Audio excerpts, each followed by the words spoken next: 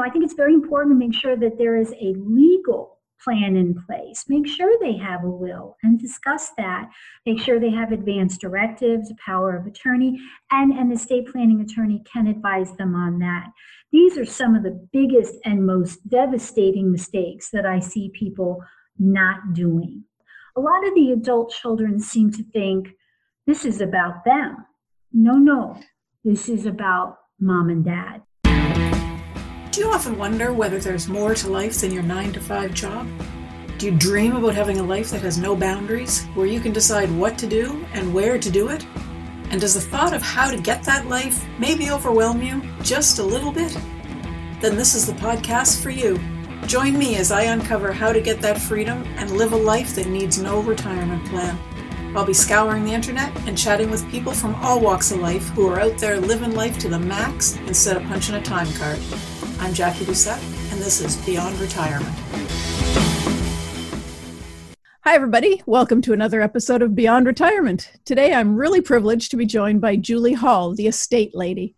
Julie helps people with the often daunting task of settling affairs and managing a loved one's estate, as well as helping individuals in downsizing their own life, saving people time and money, relieving stress, and promoting much-needed peace. Julie, thanks so much for joining me today. Thank you for having me. I think this is a topic that is relevant to just about everybody. It's not just at the end of life where we have to worry about this sort of thing. I think everyone runs into the problem with downsizing and getting rid of our stuff. I think so too, and it can actually start much earlier than most people realize. And we're starting to see people even downsizing in their 40s now. Yep. I know it's something that I'm starting to look at. One of my daughters keeps telling me we've got too much stuff. We need to get rid of it. For this podcast, Beyond Retirement is geared towards helping people navigate the years after their 9-to-5 career. Mm-hmm. So there's probably a few listeners at least who have aging parents. And I know that looking after a parent's estate can easily be one of the events that causes the most stress in their life. And I know there's lots of things that people have to do, lots of planning that needs to be done. But for those of us who haven't had to tackle this problem yet, what would you say are the biggest mistakes we might want to try to avoid when taking care of our parents at this stage and managing their estate when the time comes? One of the biggest mistakes that I see adult children making is not having a game plan. And I wrote the book to provide a game plan, but I believe that it all starts with a conversation with mom and dad and siblings and trying to get everybody on the same page at the same time. The elderly or the Depression-era generation, they're known to be the silent generation. So they don't always willingly share information about their finances, about their personal business, so to speak. But I think it's really up to the adult children, if the parents haven't already done so, to create an open dialogue about the inevitable and making sure that there are plans in place and there are ways to create some of those courageous conversations. And maybe you could go into a little bit about how to start opening one of those conversations, because that is something that's difficult. It's very difficult for a lot of adult children because they feel like they're intruding on their parents' private business. And so I believe in coming from a place of love and compassion and care. And I always said, Mom, you've always been there for me. It's time for me to be there for you. And I think maybe we should sit down and maybe start thinning out a little bit. You've got a lot of catalogs and Cool Whip containers and 50 glasses in the kitchen that you don't need. And let's help the less fortunate by thinning out a little bit.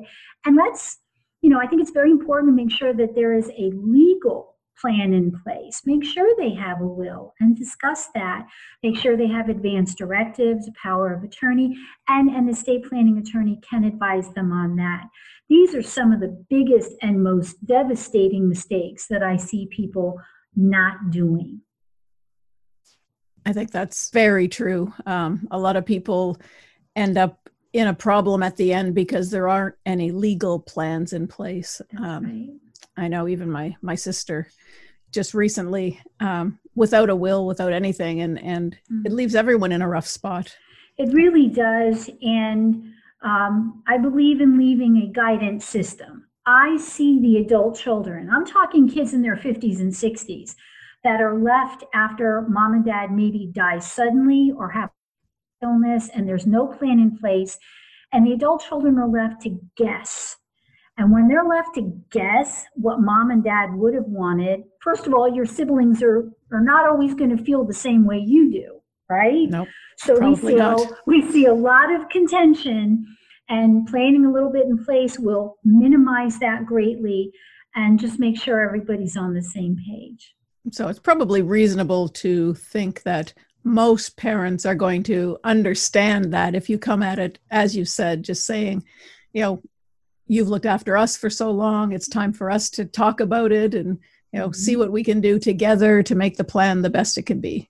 Absolutely. And another great dialogue that can be started, depending on what's gone on in your family, is you remember what happened with Great Uncle Joe's estate, where the kids were fighting, and that was 30 years ago, and they're still fighting.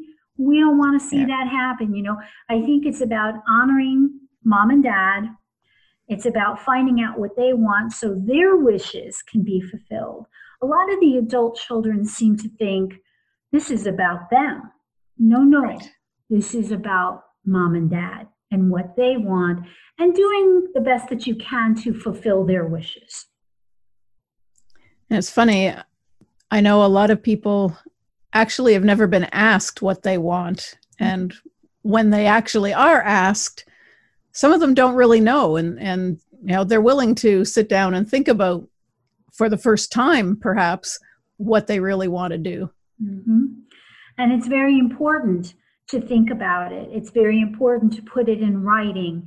It's very important for the adult children to know the location of these documents. It's very important to know the allocation of heirlooms and such like this, because that's another big bone of contention that I've dealt with personally for about 30 years. All of that is what you help people do. So let's go into your business a little bit and walk us through, if someone came to you brand new, what would you do with them? I usually recommend a walkthrough where I go to the home. I can do that virtually too, but it's always good for me to be there in person, because as an appraiser, I can visually and physically handle these items and identify them correctly. Within a couple of hours, I can identify what has value, what doesn't. I can separate the real from the faux. I can give the children a game plan on who are the best resources based on what I'm seeing in the home. Is it going to be an estate sale professional? Is it going to be a local auctioneer? Is it going to be a combination of maybe consignment or online auction or charity? A lot of it goes to donation, and people don't realize that. Everybody thinks their stuff is very valuable. They do. They do. So once you've gone through and appraised and told, suggested a game plan for the adult children, does your role in that end then? It depends on what they need from me. And let me just tell you a quick story. It's a great story. Sure. I walked into an estate. I was dealing with an elderly executor who was a retired priest. And he really just wanted everything in this home to be dealt with. Well, it was an unusual situation because the individual was eccentric. There had been no air or heat in the home for over 20 years. So you can imagine the condition. However, when I first walked in, it was a museum. I mean, there were magnificent pieces in this house. So I'm down in the basement, and it does appear that there's mostly junk down there. And I see a laundry basket just full of old vases and dishes, and they were covered in mold. And I asked the executor, what's going on with these pieces? And he said, oh, those are ugly. I'm just sending those to charity or Goodwill or drop them off. And I picked up one vase, of which there were two. And I said, maybe not. This one right here is worth about $25,000. It's extremely rare, an extremely rare potter from the turn of the 20th century. So with his permission, I brought them home. I lovingly cleaned them to make sure there was no damage. I sent them to an auction house where they originated, where they were made, and they actually sold for $58,000 for the pair. Wow. And That's everybody, amazing. and nobody would have known that because they were covered in dirt and grime and mold. So that's where it kind of pays off. Now, not everybody's going to have that in their home, but there are some hidden treasures. And it's very important before you give anything away, before you donate anything, before your sister or your friend comes saying, hey, I'd like to have a memento of your loved one. Stop. The estate lady says, stop. Please think.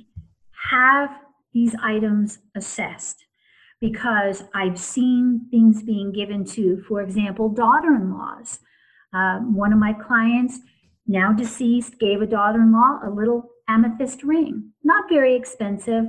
Only when I saw it, it wasn't an amethyst. It was a very rare stone, an alexandrite, and the ring was worth a fortune. So wow. the fighting began. Oh, No, no. the fighting began, and my suggestion was to sell the ring and take everybody on a trip. And that's what they did. Wow.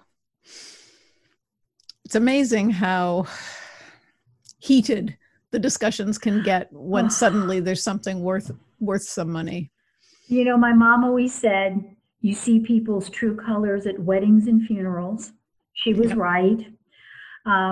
It's very important that some of these conversations take place before infirmity, before mental infirmity, before physical infirmity, because it really is about leaving a legacy that's a good one, and not, you know, kids screaming at each other and then it trickling down in the family down to the grandchildren. You just don't want that to happen. Yeah, feuds to go on for generations. That would be terrible.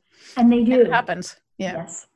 So what would be, I'm just looking for a little bit of another story. What would be the most dramatic sort of situation that you've been in? Well, I can tell you why I got into this business, because to this day, almost 30 years later, I still get really upset when I think about it. It was one of my first clients, and she was 102 years old. Wow. And she had outlived her husband, her children, and she had lived most of her life in Europe. So she had beautiful possessions. So we agreed I would go home and do some research on these items, and I'd come back in a week and we would discuss how we would sell these items, because she knew her time was coming.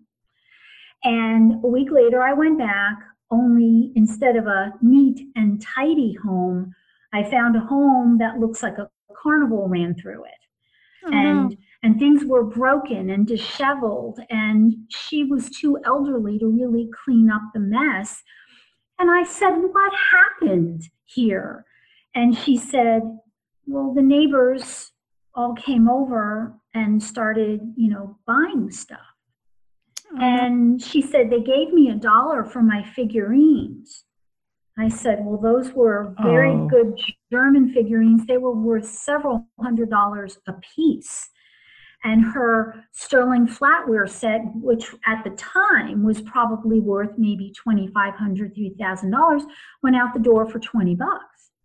And this went on and on and on. And as she told me each story, I could just feel the blood and the blood pressure rising. And at the same time, my heart was sinking.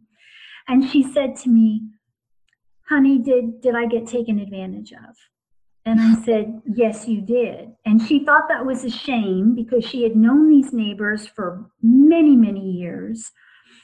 And she said, I wish us older people had a nice estate lady like you. And that's how I got the name of my company, The Estate Lady. But through the years, I have had many stories like that. Very heartbreaking stories. Criminal behavior from so-called friends and neighbors that should really, I don't know how they sleep at night.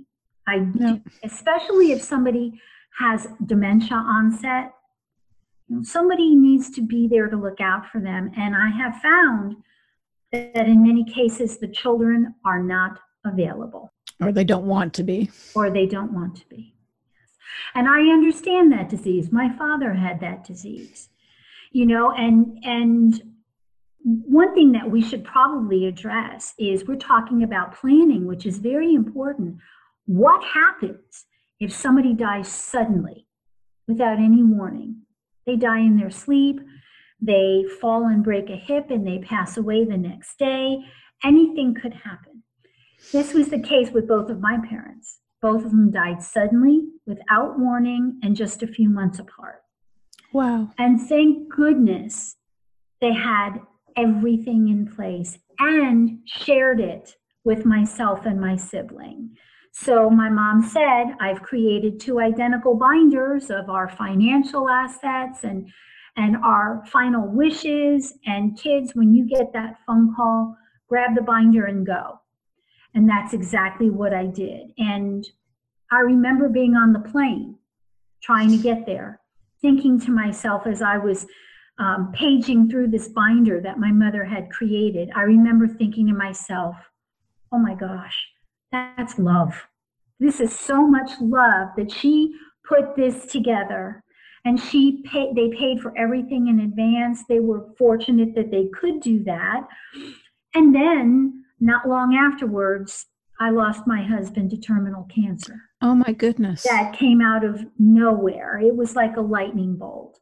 So we did have time to tighten up our estate plan. So I really do have a good, unfortunately, experience with both. But I think it has made me a well-rounded professional in that I'm approachable, and a lot of my clients feel that they can discuss these issues with me. Definitely approachable, definitely well-rounded, yes. Mm-hmm. And the experience is obvious. If people went to your website, what kind of information, what kind of services will they find there? Well, there's a lot of information on my website, and I've tried to take my skill set and divide it every possible way I could just to meet the needs of my clients. For example, people email me all the time and say, Julie, I've got about 5 or 6 items of moms. I've always wondered about them. If I send you pictures, can you value them? Most of the time I can. I generally shy away from artwork and specialty items like guns and right. high-end coins, because you need to handle those things. But mom's figurines and china and crystal and things like that, I can certainly help people out with.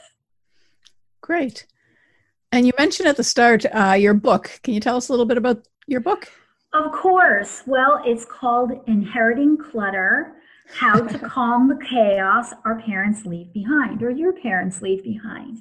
And really, I think what I've written is a game plan, starting long before the parents pass away. And it just kind of holds your hand all the way through. The book even includes little love notes to mom and dad, complete with phenomenal stories that are all true to life. And I have experienced every one of them. Wow. Oh, that sounds like it'll be a very interesting book to read. And if it has the notes, things to guide you along the way, that's going to be perfect. I think so. And I wanted to give them as much information as I could, because I realized if they're left hanging and they have no guidance, bad mistakes are going to happen. Yeah. And I've seen that. So Julie, you start out, you help people evaluate the things that they have and put them kind of into categories so that they can carry through with the plan to get rid of all the clutter and organize themselves, organize their parents, organize whatever. After they've done all that, there must be one final step, something that kind of closes the loop. I'm not sure what I'm looking for. I always tell my clients, after you've gone through the sorting, after you've gone through working with your siblings, if there are siblings, after you've battled each other a little bit here and there, you learn through the process, I'm not going to do this to my children. And I actually wrote a chapter about that. And it's very, very important to have your plan in place, to talk to your children. I have a young adult daughter, and right after my husband passed away, I went back to our lawyer to tighten up my estate plan. And I asked my daughter, you need to tell me the things that belong to us that you would like to keep. And true to the younger generation, there were just a handful of items that she was interested in. And I thought to myself, that's okay, because she's given me permission to go ahead and downsize and get rid of the things that don't mean as much to me as they once did. So I think it's really important to have that conversation, really important to think about your future and how you want to be remembered, even if you're young. I want to leave a legacy of love. I think I'm going to be on this planet for a very long time, but I want to do everything right because I only have one child and I do not want to leave her with a mess. That's not what I want to leave with her. I want to leave good things with her so that I will be remembered fondly. I think a lot of people worry when they ask their kids, what do you want? And the kids say, I don't want anything. What happens if they change their mind after it's all gone? Well, I always tell the kids to take pictures. It takes up a lot less space. I also encourage my older clients to gift while they're still living. First of all, you're minimizing any potential fighting, and you get to see the joy on the recipient's face. I have a very special memory of my mother giving me a piece of her jewelry. She must have known that she was going to pass. We didn't. But looking back, based on what she said to me, I think she knew. But I have that very special memory locked away because my mom died shortly thereafter. And every time I put on that piece of jewelry, I just have a big smile on my face because I remember that. That's lovely. And that's a good idea. Give the gifts while everyone can enjoy that. And also, I think some other really good advice that I would give, I hear my older clients say things like, oh, well, they don't want it now, so I'm going to put it in storage for years. Yep. Well, I've been in those storage units after years. And even if they say they're climate controlled, I don't believe it because I see the mold. It's not like a living, breathing home that has constant circulating air conditioning or heat. Right. So damage is going to have take place. Plus, little critters have a tendency to show up. And I can tell you that very few children change their mind. I've not seen that too much in 30 years. I do see older adults saying, oh, but I want my grandchildren to have these items. And we're talking like grandmother's sofa and marble top table. Yeah. And I'm like, well, how old is your grandchild? Oh, well, they're in elementary school. Well, I guarantee that they're probably not going to want that furniture. They have tastes of their own, just like, unfortunately, one of the reasons that a lot of these traditional furnishings have declined in value is because there's so much of it on the market. Too much supply, not enough demand from the younger generations. And it's unfortunate, but that's just what our grandmothers cherished and our mothers cherished. It's just not the case for the 30 and 40 something, even the 20 something. Yeah. It's hard though. You look at something and you're never going to use it. It doesn't have any value, but it's so hard to get rid of when it's the last thing, the last memory kind of thing. It is. And then I ask my older clients to think of it from this perspective. If they have an item of sentimental value and they are insisting that the children hold on to it, I mean, I've seen the guilt that these adult children are dealing with. They don't want these items. So I ask my older clients, you have an emotional attachment to it. but your children and grandchildren don't. Right. So you need to think about it from that perspective, and you need to give them permission to do what they need to do with it. Keep what they can, but it's okay to let it go, or donate it to their faith-based organization or to their charity of choice, whatever it may be. That's a great idea. Wonderful advice. Thank you. So, Julie, your website is theestatelady.com. Yes. And that's the best way for people to get in touch with you if they have questions? Yes, they can contact me through the website. Perfect. Thank you so much for being with me today. I've really enjoyed the conversation, and I think you've brought a whole wealth of information to people that some probably weren't thinking about. Well, it is a lot to digest, but these are necessary things to think about. And, we have plans to make. We're in a time of economic fragility. We're dealing with, unfortunately, a pandemic that requires great thought and caution. So I think this may be a really good time to think about things. We spend a lifetime collecting and inheriting and displaying it and buying it, but we just don't make a plan for it. And that not having that plan means it piles all up at the end, and where does it go? Exactly. Perfect. Well, thank you so much for being here. I have so many things that I've got to sit down and think about now. Well, you're welcome to contact me too if you have any questions. I probably will. I've enjoyed being on your show. Thank you so much. You're welcome. Thanks a lot. And that's our show for this week. Thanks for joining me for this episode of Beyond Retirement. I'm your host, Jackie Doucette. If you liked what you heard, please go to wherever you listen to podcasts, review the show, and leave me a rating. It helps me move up in the ranks and reach more people. If you've got any questions or comments, drop by my website, www.beyondretirement.ca, and leave me a short message. Thanks again for listening, and we'll chat again next week.